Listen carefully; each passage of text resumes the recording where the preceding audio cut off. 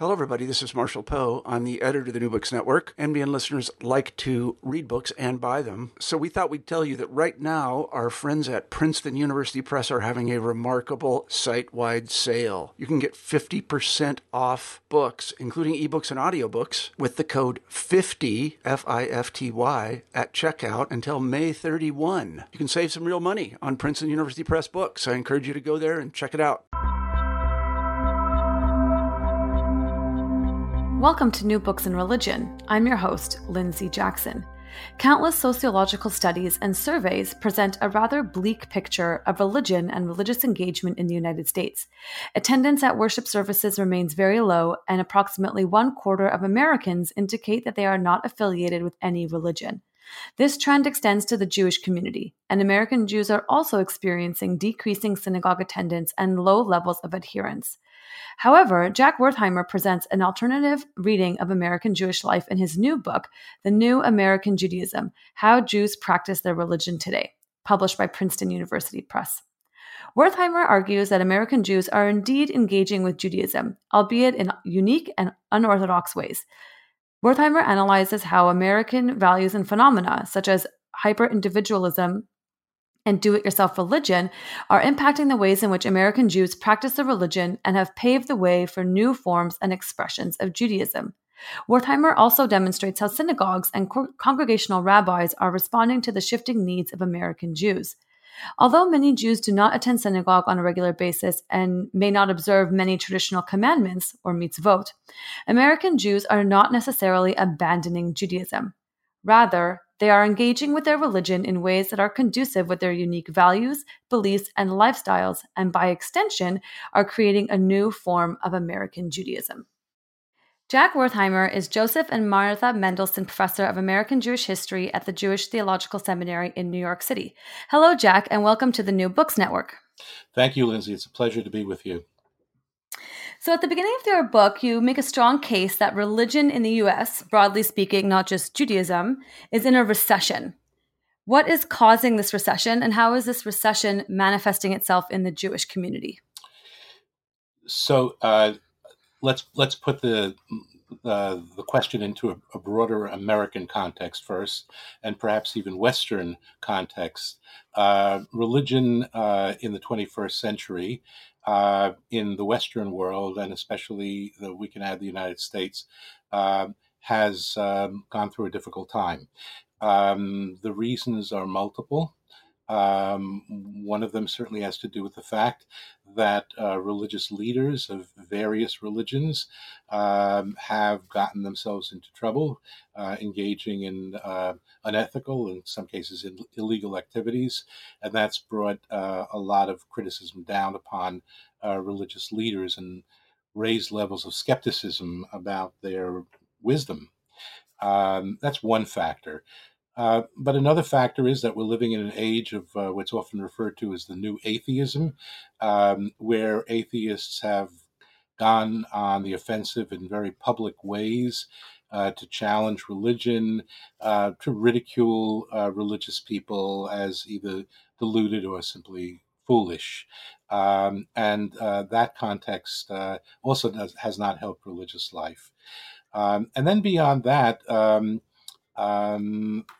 the larger culture, certainly liberal culture, doesn't seem to have very much appreciation for religion. It was interesting, actually, you and I are speaking roughly a week after the terrible tragedy of the conflagration at Notre Dame in Paris. And it was quite fascinating that even non-religious people resonated to that in the sense of recognizing that something very important to the cultural legacy of Europe was potentially being lost. But it's not clear to me that generally religion is regarded as part of the cultural legacy of the West, let alone a valuable part of that culture.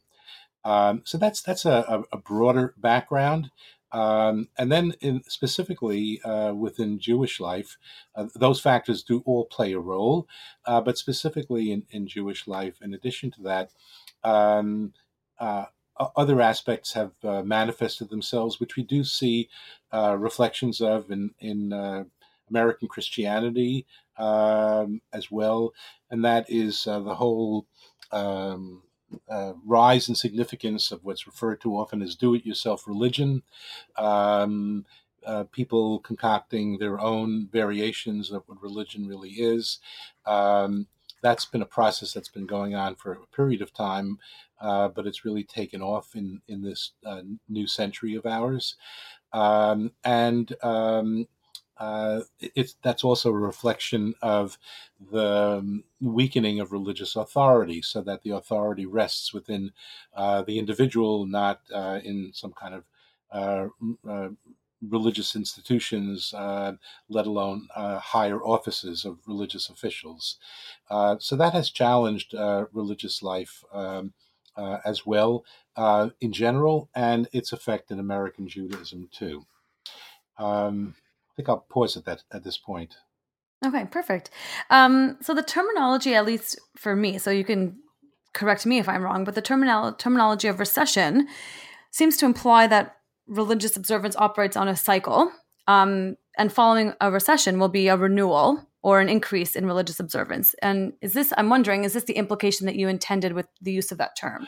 It's a great question. I don't know how much attention I paid to the cyclical nature of things, but my book does stress both the recession aspect, evidence of this declining interest and do-it-yourself kind of religion approach, but the last section of the book deals with uh, nodes where one can find evidence of religious renewal. Whether those nodes will expand, whether they will have an impact on the larger population of Jews, is one of the great questions that we don't have the answer to as yet. But certainly, what I try to stress is that. That there are serious challenges facing American Judaism, and we can expand that to talk about American religion in general.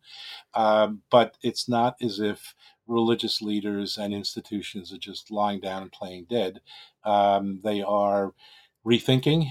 They are actively involved in trying to renew religious services, for example, and the way in which they're conducted, and thinking about ways in which, in this new age, technology can be harnessed to draw in more Jews, and yet we don't yet know whether the next phase will look very different.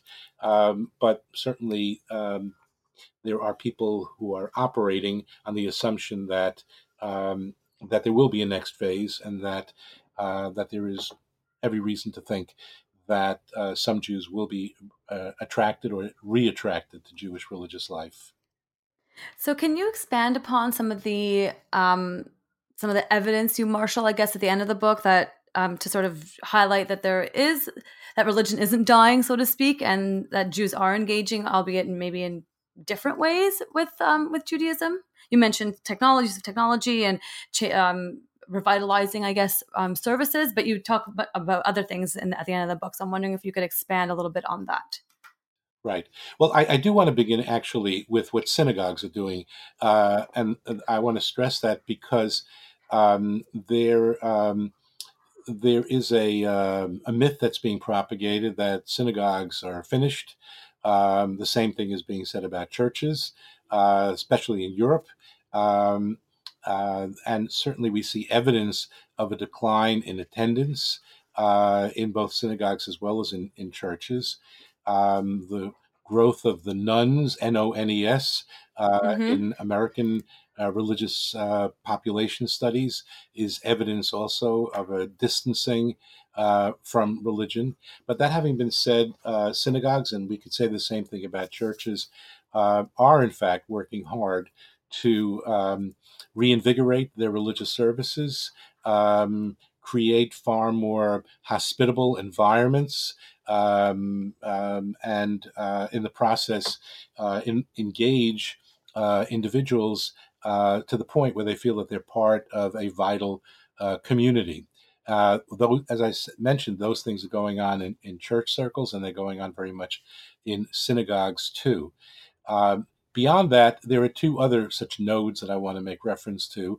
One of them is the remarkable efflorescence of what I have termed Orthodox Jewish outreach.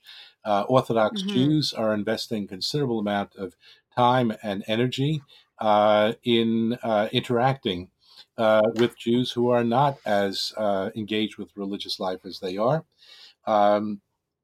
There are thousands of Orthodox Jews who are involved in this enterprise on a full-time basis, others on a part-time basis.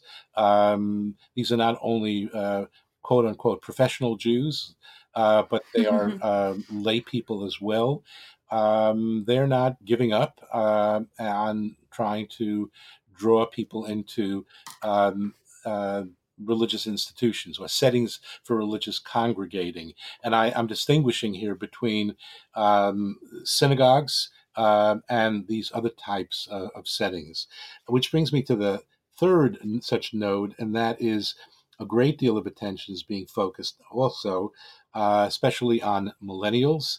There's a lot of hand-wringing about the millennials, how they will connect not only with religious life, but also in other areas of American civic life. Whether the hand-wringing is justified or not is a separate question, but there's been an upsurge in programs that have been founded in part by millennials themselves, who have become leaders of new types of, again, I'm calling them settings for religious congregating. They're not formally synagogues. They may meet in offbeat places, in clubs, in bookstores, even in bars. And again, we have the same phenomenon occurring in Protestant sectors of the United States. And in one particular group even met in a bowling alley on the Jewish high holidays. Wow. The idea is to kind of break down certain preconceptions of what a setting for religious congregating should look like, and in the process, perhaps enable people to relate differently. Now, these places often tend to be experimental, both in terms of the music that they use, the way in which they appropriate aspects of the liturgy, invent new liturgies, and again, much of it is being directed at millennials. On one level, that's not entirely a new phenomenon.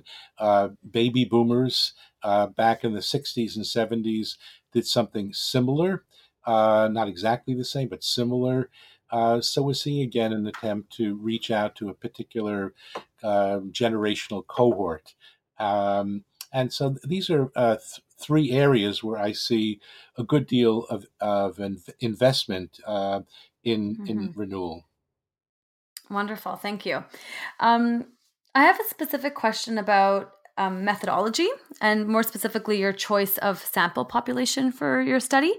So you mentioned in your introduction, I believe, that you interviewed over 160 rabbis throughout the US for the study. And of course, in any research project, we have to limit the scope of our study. And as a result, we need to make choices about who we include and who we don't include, or who we interview and who we can't interview. So I wonder if you could elaborate on your choice to interview rabbis rather than also interviewing practitioners. And I wonder specifically what we can learn from rabbis about how Jews practice their religion, and what potentially would be the drawbacks of using rabbis as your primary group of informants. Sure, that is a fair question, and I do address it, as you note, in my introduction. Um, I'd be the first to tell you that it would be very worthwhile to interview large numbers of, you use the word practitioners, I use the word lay people, average Jews, if you will, which is not meant pejoratively at all on my part. That's a very labor-intensive and frankly expensive enterprise. And I had neither the time nor the resources to do that. I hope that others will pick up that baton and run with it. That having been said, I it's not as if I haven't spoken to lay people. I attend synagogues. I've attended many dozens, if not hundreds, actually, over the course of my career. And I've spoken to many hundreds, if not thousands, of lay people, but not in terms of formal interviews. But for this particular book, I felt it important to get a perspective from the synagogue level. And here I need to take a step back for a moment. I actually wrote a different book that appeared in 1992, in which I gave my take on Jewish religious life in America. The title of that volume is A People Divided, Judaism in Contemporary America. Well, contemporary then meant in the early 90s. And what was striking to me and actually inspired me to write this book, the new book that is that as I reflected on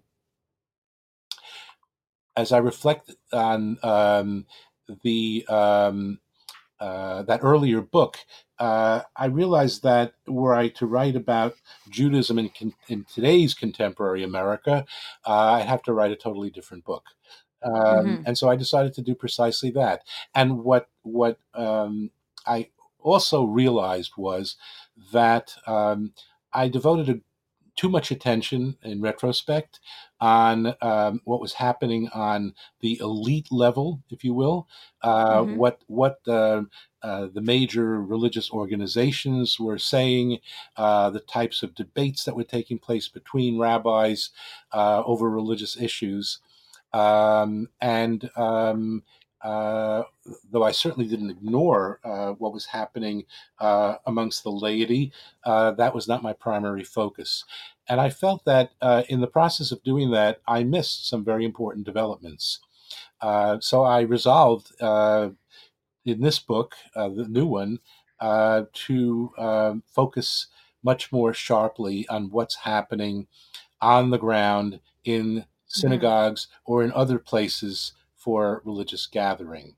And then the question is, well, how will I get to that? And I decided that I was going to speak with rabbis. I experimented with a bit, and to my surprise, I learned a great deal from every single interview. And I don't mean to suggest by that rabbis are omniscient, that they know everything that's going on amongst their congregants. They'd be the first to admit that they don't. But they also seem to know a goodly amount about their congregants. And certainly when I would ask them, what types of questions are brought to you? What is your sense of how religion is expressed in the homes of your congregants? They had a pretty good idea that they were able to answer those questions. So that's the course I embarked upon. And I try to focus on, or rather to maintain a broad focus, so that I spoke with rabbis across the Jewish religious spectrum and throughout the country. So that was my research strategy. But I do want to emphasize that though the book is sprinkled with quotations and references to those interviews, the book is not primarily based upon interviews, but it's based upon many hundreds of newspaper articles and let alone other kinds of research, blogs and the like. So there's a lot of material that's in the public domain that I was able to draw upon. Wonderful. Thank you for that.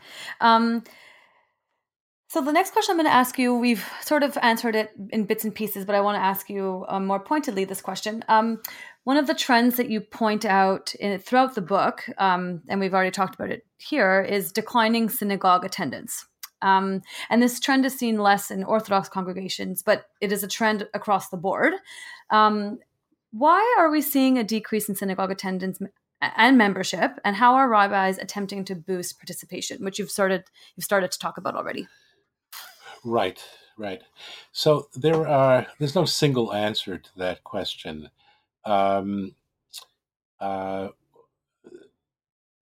to introduce some level of background here, Mm-hmm. um, when studies have been conducted over the course of roughly the past 70 years um, of American religious behavior, and particularly church/synagogue attendance, every single survey going back to the 40s and the 50s and the 60s indicated that roughly half the percentage of Jews who claim to have attended synagogue on a regular basis. I should rephrase that. Half half the half the population. No, I've got to rephrase it again. Uh, Twice as many Christians claim Mm. to attend church on an average Sunday as did Jews who claim to attend synagogue on an average Sabbath, Mm-hmm. Saturday, Friday night, or Saturday. So that it's not. This is not a completely new phenomenon that Jews in this country have not streamed to synagogues at very high rates. That having been said, there is a decline, as you noted, across the Jewish spectrum, a lot less so in terms of orthodoxy, um, Mm-hmm. of regular synagogue attendance. And regular can be defined as once a week or at least several times a month. Um, and the percentage of Jews who attend infrequently, 2-3 times a year, primarily on the high holidays, that percentage has gone up. Mm-hmm. Um, so that's just in terms of the demographics of it all. But back to the question of why. So some of it has to do with questions of belief and also an ability to relate to the religious service. Um, Jews are not bashful about speaking to their rabbis about their skepticism regarding questions of religious belief. And in fact, belief does not Mm-hmm. occupy the same place in Judaism as it does, for example, in Christianity. Behavior, ritual performance is regarded as much more significant a measure of Jewish religious involvement than is belief. I give the example in the book of a friend of mine who told me that he grew up in an Orthodox family. His father was an Orthodox Jew, and my friend told me that he could not recall any time when his father ever spoke to him about God. Mm-hmm. But his father was an observant, ritually observant Jew. And this whole question of the extent to which God talk, as it's often referred to, is present in synagogues um, is part of the story, because there are people who will say very explicitly to their rabbis, "Don't talk to me about God. I don't want to hear about that." There are other Mm-hmm. issues that they will want to hear about: ethics, responsibility to the larger society, questions of that sort. And yes, Israel. These are things Mm-hmm. that Jews are more likely to want to hear about. So that's on one level. On another level, though, I think that what has to be understood is that Jewish religious services are conducted primarily in the Hebrew language, Mm-hmm. and the proportion of the Jewish population that feels comfortable with the Hebrew language, that can literally can read the prayer book in Hebrew, that proportion has gone down, and that has to do with Jewish educational institutions and their inability. Uh, for a variety of reasons to educate younger Jews so that they are much more literate in reading Hebrew, and let alone having synagogue skills. So then you have the situation where very well educated individuals who may be doctors and lawyers and accountants and other kinds of professionals walk into a synagogue and suddenly feel somewhat ignorant because they really can't follow the service. And that doesn't feel so good, Mm-hmm. which is another good reason for people to absent themselves. Um, Mm-hmm. and then, of course, there is the other phenomenon which cuts across so much of our lives in general, which is that we're all so busy. Who has time Mm-hmm. for something like that? The overprogramming, let Mm-hmm. alone the compulsive nature of our constantly looking at our smartphones and our other gadgets. And I have heard from rabbis whom I interviewed about people taking their smartphones out and whatever it is, looking at their email, perhaps sending emails, checking out the news in the middle of religious services. Mm-hmm. That's those who do show up. Um, but this that we're so overprogrammed and we are always so busy, that certainly is also affecting attendance in general. I think at religious institutions, whether they're churches or they're synagogues. Mm-hmm. Um, I'm sure there are other aspects of this too. Maybe they'll come up a little bit later on. But now to the other part of your question, which was, so what are synagogues and rabbis trying to do about this?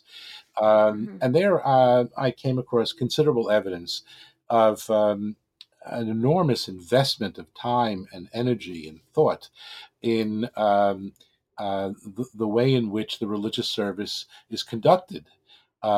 Everything from um, the music that accompanies the liturgy, and here too, we see parallels of this within churches.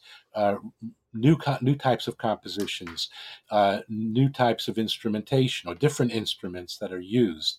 Um, are one aspect of it, but also what comes under the category of choreography, which is the way in which the service is conducted, who stands where, how the congregants are configured, the number of synagogues, for example, who are tearing out their fixed pews and instead placing movable chairs into the Mm-hmm. space, so that rather than only seeing the back of the heads of the people seated in front of you, you actually can look across and you're facing, well, you see human faces facing you, Mm-hmm. which is a way of building community. And the third piece of this has to do with what one writer by the name of Ron Wolfson, who's a colleague of mine teaching on the West Coast, refers to relational Judaism. And simply put, what that means is to create a sense of community within synagogues where people feel that they are recognized, that they're valued, that their presence is acknowledged, and that in general synagogues become more hospitable places, and a Mm-hmm. lot of energy has gone into that. So those are a few examples. I think that the characteristic of what's happened in synagogues is something that we see parallels to also in churches, and that is the extent to which, in their web sites, synagogues will state that they are a caring community, Mm-hmm. that they are an inclusive community, that they welcome all kinds of Jews, regardless of family configuration, regardless of sexual orientation. All of that, again, is designed to encourage people to feel that this is a new kind of um, mood, if you will, or atmosphere that's being created in synagogues. And there is evidence that, at least at some synagogue services, there has been an uptick in attendance. It's not every week, but it may be once a month that larger numbers of congregants show up for the synagogue service. Wonderful. Thank you. I'm wondering if you could elaborate a little bit on the notion of inclusivity in synagogues, because, well, you talk about this in the book, and inclusivity for each synagogue means different things. But it, of course, comes with, I'm not sure I would say a tension, but it comes with maybe baggage where, but by being inclusive for some communities, boundaries are blurred and you can cause a rift in your congregation by including certain folks or what have you. Can you maybe unpack this notion of inclusivity and how it could potentially be a problem for some congregations? But I'll preface it by saying that this is controversial territory we're entering now, and I'm Okay. acknowledging that. I'm not shying away from it. I'm acknowledging it, and I also want to state that the causal relationships here are not all that clear. That having been said, to give you just two examples. What inclusion means. Going back to the last century, what inclusion meant primarily then was the egalitarian or the equal treatment of women and men in the synagogue. Synagogues traditionally, I'm going back now hundreds of years, Mm-hmm. have been the domain of men. That certainly changed over the course of the modern era. But what women were, in quotation marks, allowed to do as part of the religious service was quite limited. It was a big breakthrough, for example, when conservative synagogues and then reform synagogues permitted girls who had reached puberty to celebrate a bat mitzvah, Mm-hmm. parallel to boys who had reached the age of puberty, 13, celebrating their bar mitzvah. That was a development of the middle decades of the 20th century. And it kind of opened the door and raised questions about, well, great, so these girls were able to participate when they were 13. Once they were when they became adults, they were again relegated to a role as audience members and not as full participants. And so there were many battles that were fought, of course, in uh, first Reform temples and then in conservative synagogues as to the extent to which women could participate. It is quite, at this point, uh, within those movements, women's equality is something that is now assumed, including the fact that women are ordained as rabbis and serve as cantors also. Um, so that's one example of inclusion that has occurred. The complication is that we're seeing another development. And again, I'll state that what the cause and effect is cannot be precisely stated, but we are seeing that men are checking out, Hmm. that there are far fewer males who attend religious services. That is especially true in the reform movement, which has been the most eager to be egalitarian. What are we to make of that? And uh, there are different views that are expressed on that, but I don't want to wade too deeply into that. But that's an example of Mm-hmm. kind of the flip side potentially of inclusion. To give you another example, what inclusion today has come to mean also is the inclusion of intermarried families. That is to say, families in which there is a Jewish partner and there is a non-Jewish partner. Whether that non-Jewish partner identifies with Christianity or with Islam or with Buddhism or whatever religion will vary. Um, and certainly there's been an effort to reach out to those types of families to encourage them to attend, to the point of saying that there's a place for you here. There's a place here in the synagogue for non-Jews as well who would like to accompany their Jewish spouse or partner. But that in turn has raised all kinds of very difficult questions about, to what extent will people who are not adherents of Judaism be permitted to participate in the religious service, by which I mean leading prayers in the synagogue, serving as full-time voting members of a congregation, serving on committees that make policy decisions, including ritual policy decisions for a synagogue. Those are pressing issues that have become very complicated in quite a number of synagogues. Again, the intention of inclusion was and is well-meaning, but it's not as if it arises without any complications.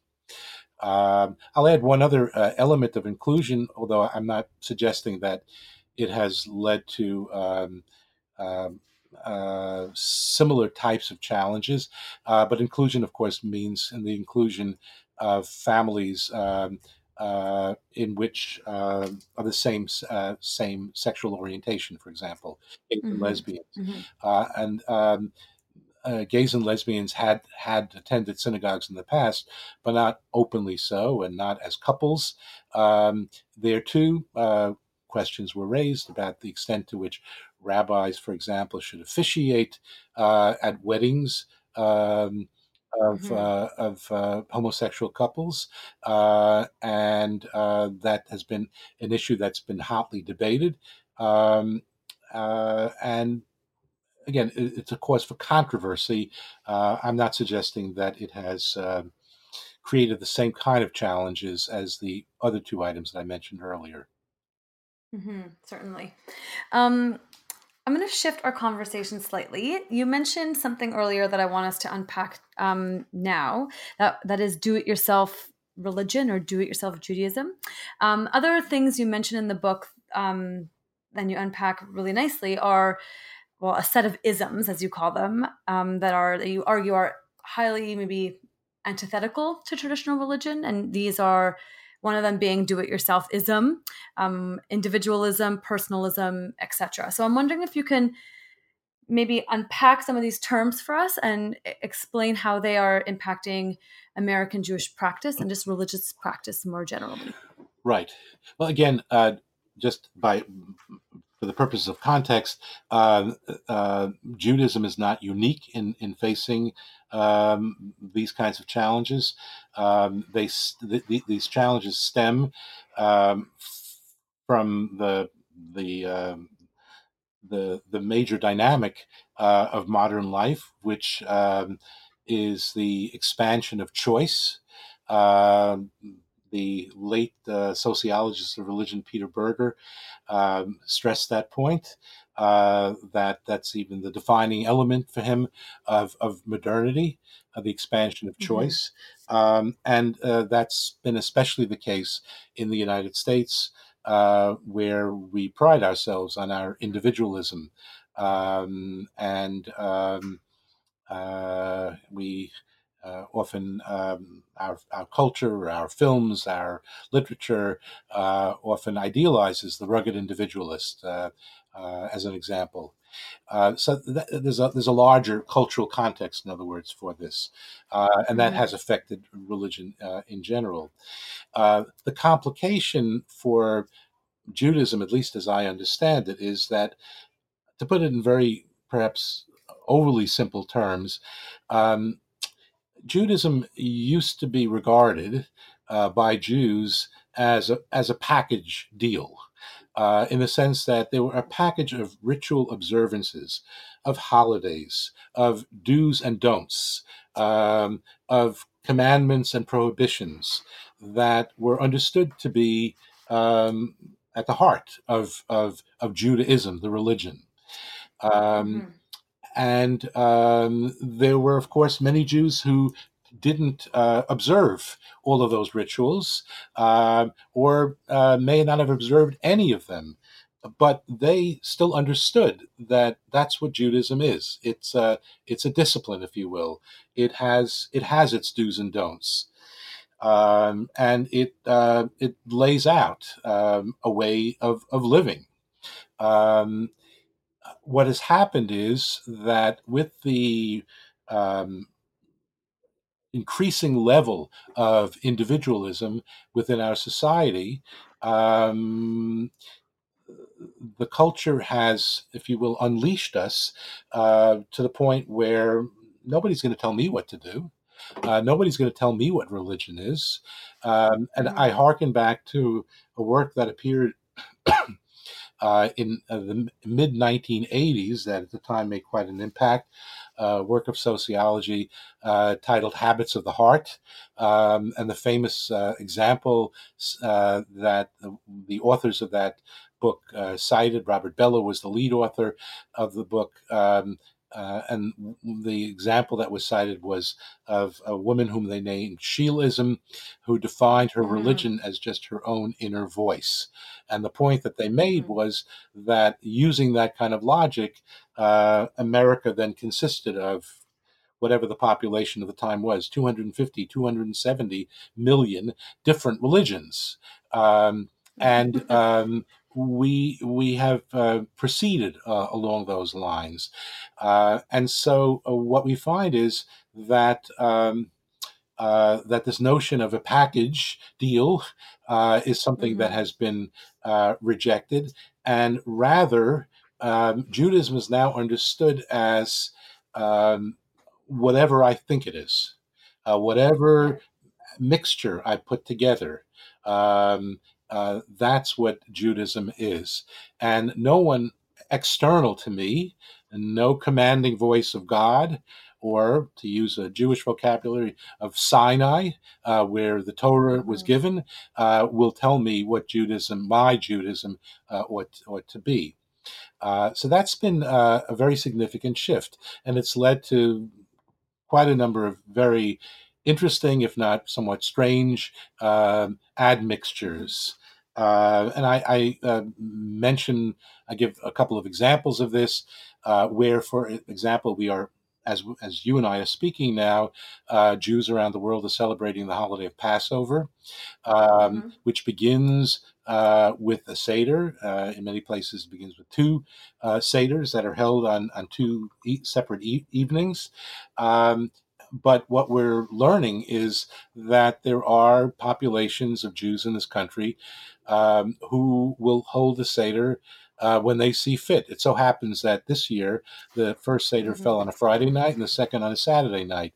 But what happens if it falls on a Wednesday and Thursday night, or Mm-hmm. and the answer is, well, that doesn't really fit my schedule very well. It's much easier to gather the family together on a weekend, so we are going to celebrate on a Friday night or a Saturday night. That kind of thing Mm-hmm. is occurring, or other kinds of combinations.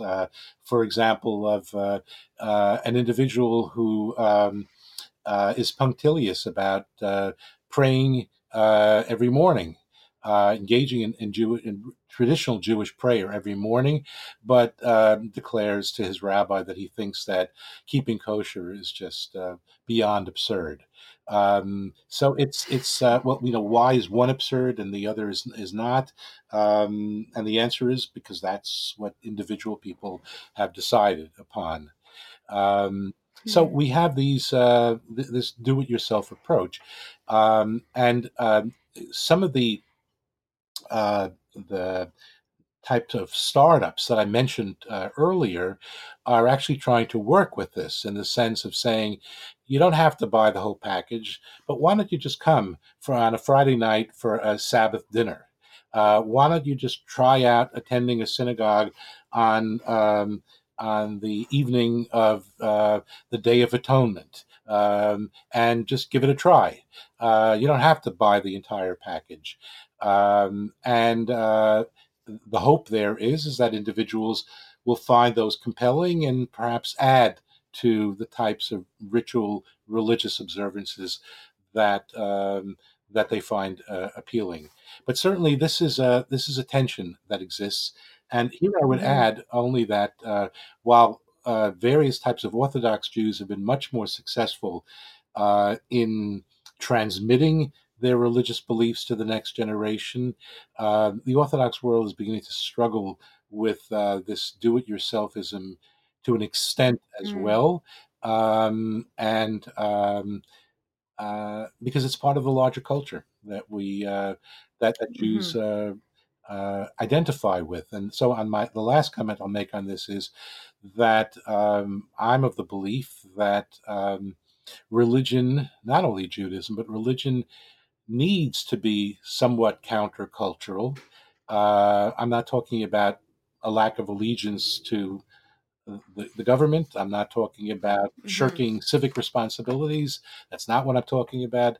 But what I am talking about is not necessarily um, identifying with every aspect of and every fad, I'll say, of the current culture, because we know that the culture moves on. And what is valued today by the larger culture may not be valued tomorrow. And I believe that there are aspects of Jewish religious culture that have staying power and ought to be valued. Another trend that you point to in your book is, I guess, decreasing denominational affiliation. So I'm wondering what role, if any, do denominations assume in the lives of ordinary Jews? So again, I'm going to start with the big picture, which is that the United States has excelled in producing probably the largest number of Protestant denominations than in any other country in the world. You're speaking from Canada. You certainly can correct me if I'm mistaken about this, but that's the context for developments in American Judaism also, where more distinctive denominations, and this is a Protestant term, by the way, that we're using here, applying it to the Jewish case, have emerged than in any other country.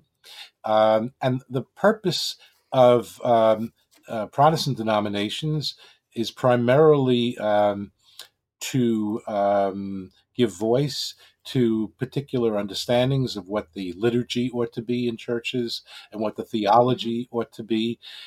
In Judaism, it's not only a matter of theology and, if you will, the way in which the worship service is conducted, but there are other aspects of belief and identification that distinguish the denominations. The primary role of these denominations is to serve as an umbrella for the synagogues that identify with a particular package of understandings, theology, maybe even ideology, but also to provide certain services to Jews who are members of congregations that belong. So, for example, the denominations run summer camps, residential summer camps. They run educational programs for younger people as well as adults. They run trips to Israel. Um, they provide services to their congregations, helping or offering advice and help, and also laying out certain guidelines as to, well, this is what a Reform temple ought to look like and how it ought to conduct itself. So those are the services that the denominational offices provide. How much of an impact these denominations have on the average Jew is something that we can be quite skeptical about. I am skeptical about. And I say this having spoken to denominational leaders in Judaism who don't disagree with me on that. The average Jew really doesn't know what these denominations and their organizations do or necessarily are saying, except when highly controversial issues arise. That having been said, there is a role to be played, I believe, by these denominations in setting up certain parameters, in encouraging certain types of discussions amongst the leaders of their synagogues, so that people can be, at least the elite can be on the same page and can answer certain questions. and as I said before, to also play a role in the education of young people. That's, Mhm. I think, where, especially with young people, that's where there's the closest contact between the denominational organizations and the average Jew. Wonderful. Thank you. So I have three more questions left for you if we have time. If not, I'll just ask two of them. Um, how much is American Judaism and American Jewish practices influenced by the Protestant majority? Uh, that's a great question. I'll tell you a story at my own expense. Um, I have had the privilege of attending quite a number of meetings with colleagues who study American religion in general, Hmm. whether they study Catholicism or various Protestant denominations, or Islam in America, um, or Hindus in America, for example. And at those meetings, when I first began, I used to use the term the Americanization of Hmm. Judaism, and then sometimes also the Protestantization of Judaism.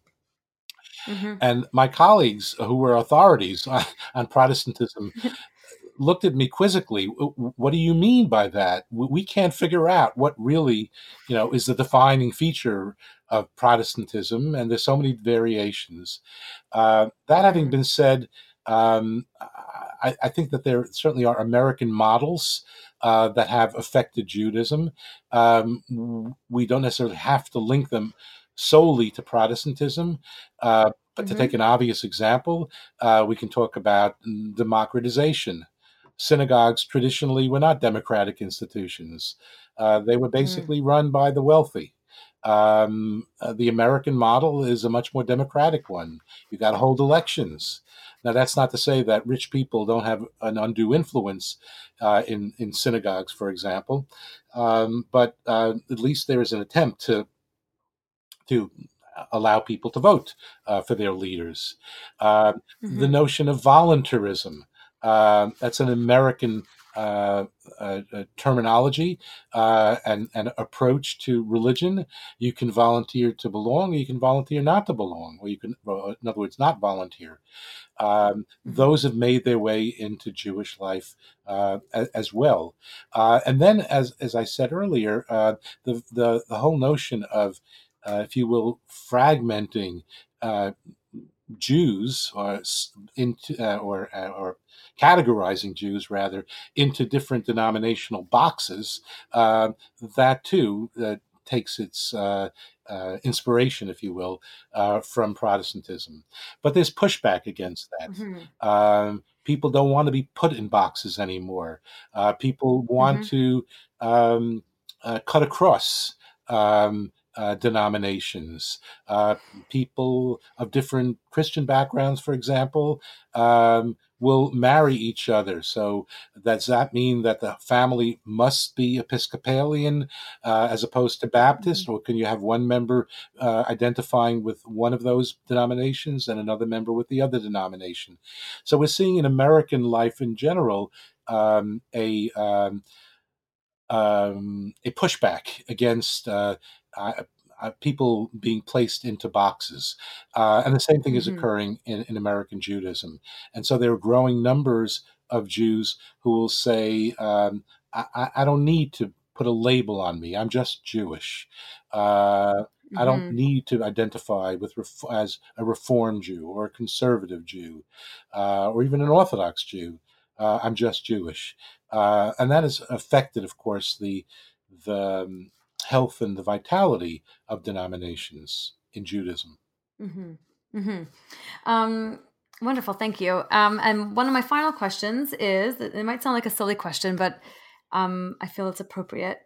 What is the new American Judaism? First of all, the new American Judaism is faced with a series of challenges that, if they're not entirely unprecedented, are far more sharpened, far more extreme today, and things that you and I have spoken about already.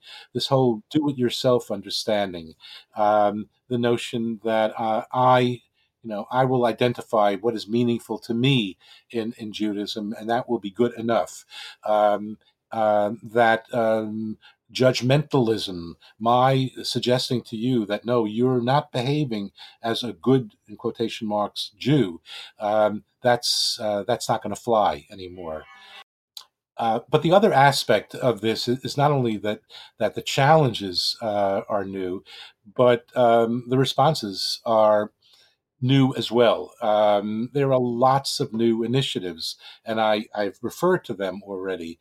And while people who are historically attuned may argue that these did not develop only in the 21st century, that there were certain forerunners to these developments. There is truth to that, but they've taken on much more energy in this century than was the case in the last century.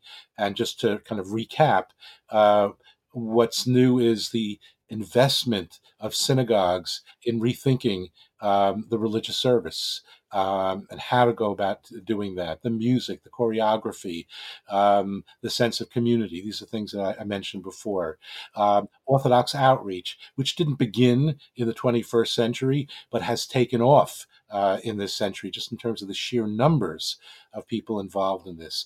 And then all these religious startups, I didn't get into detail about them, but there are a variety of different types of religious startups.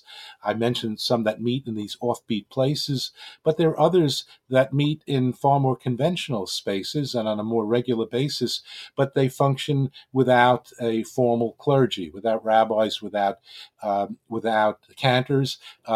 Individuals in the congregation lead the services. They deliver the sermon on their own. They don't rely upon professionals, in other words. That has taken off as well. So these are all aspects of what I label as the new American Judaism. And there is an ongoing process of remixing and rethinking. Wonderful. Thank you so much. Well, we've taken up a lot of your time today and we're reaching the end of the interview. I have one final question for you.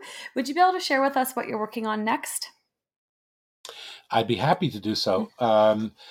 I'm working with a colleague on a book that's on the North American Jewish Day School. And just to explain very briefly, we are focused on the contemporary period. We are going into actual schools, and we will try to take readers into those schools to demonstrate to them what these are all day Jewish schools. That's not to say that the Jewish piece dominates the entire day, but rather that significant time is devoted to Jewish studies as well as to what might be called general studies. And the way in which these schools are operating is vastly different from the way they had operated 20 years ago, let alone 50 years ago.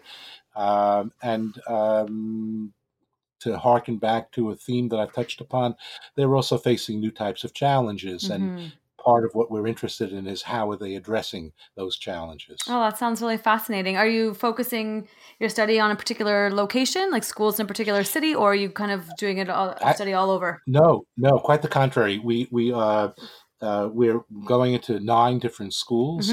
One of them, in fact, is a school in Toronto. Oh, great.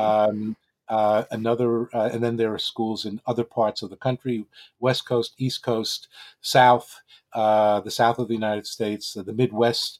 So we're trying to. There have been some Jewish day schools that have gotten a lot of attention, have been about a lot. We're trying to go into schools that have not gotten that kind of attention to demonstrate that there's a lot that's good that's going on in schools that don't necessarily draw that kind of attention. Well, that's fascinating. And who are you working on with this? You mentioned you're working on this with a colleague? Yes. My colleague's name is Alex Pomson. He actually, for a period of time, was a professor at York University in Toronto. And he now is based in Jerusalem, Israel, but he frequently travels to the United States. Well, that sounds fascinating. I'll have to keep an eye out for your work in the future. Thank you so much for taking the time to speak with us about your current research, your most recent book. The book, The New American Judaism, How Jews Practice Their Religion Today, published by Princeton University Press, is out now. Thanks again, Jack, for your time. It was great to chat with you about your book. It was a pleasure talking with you. Thanks, Lindsay.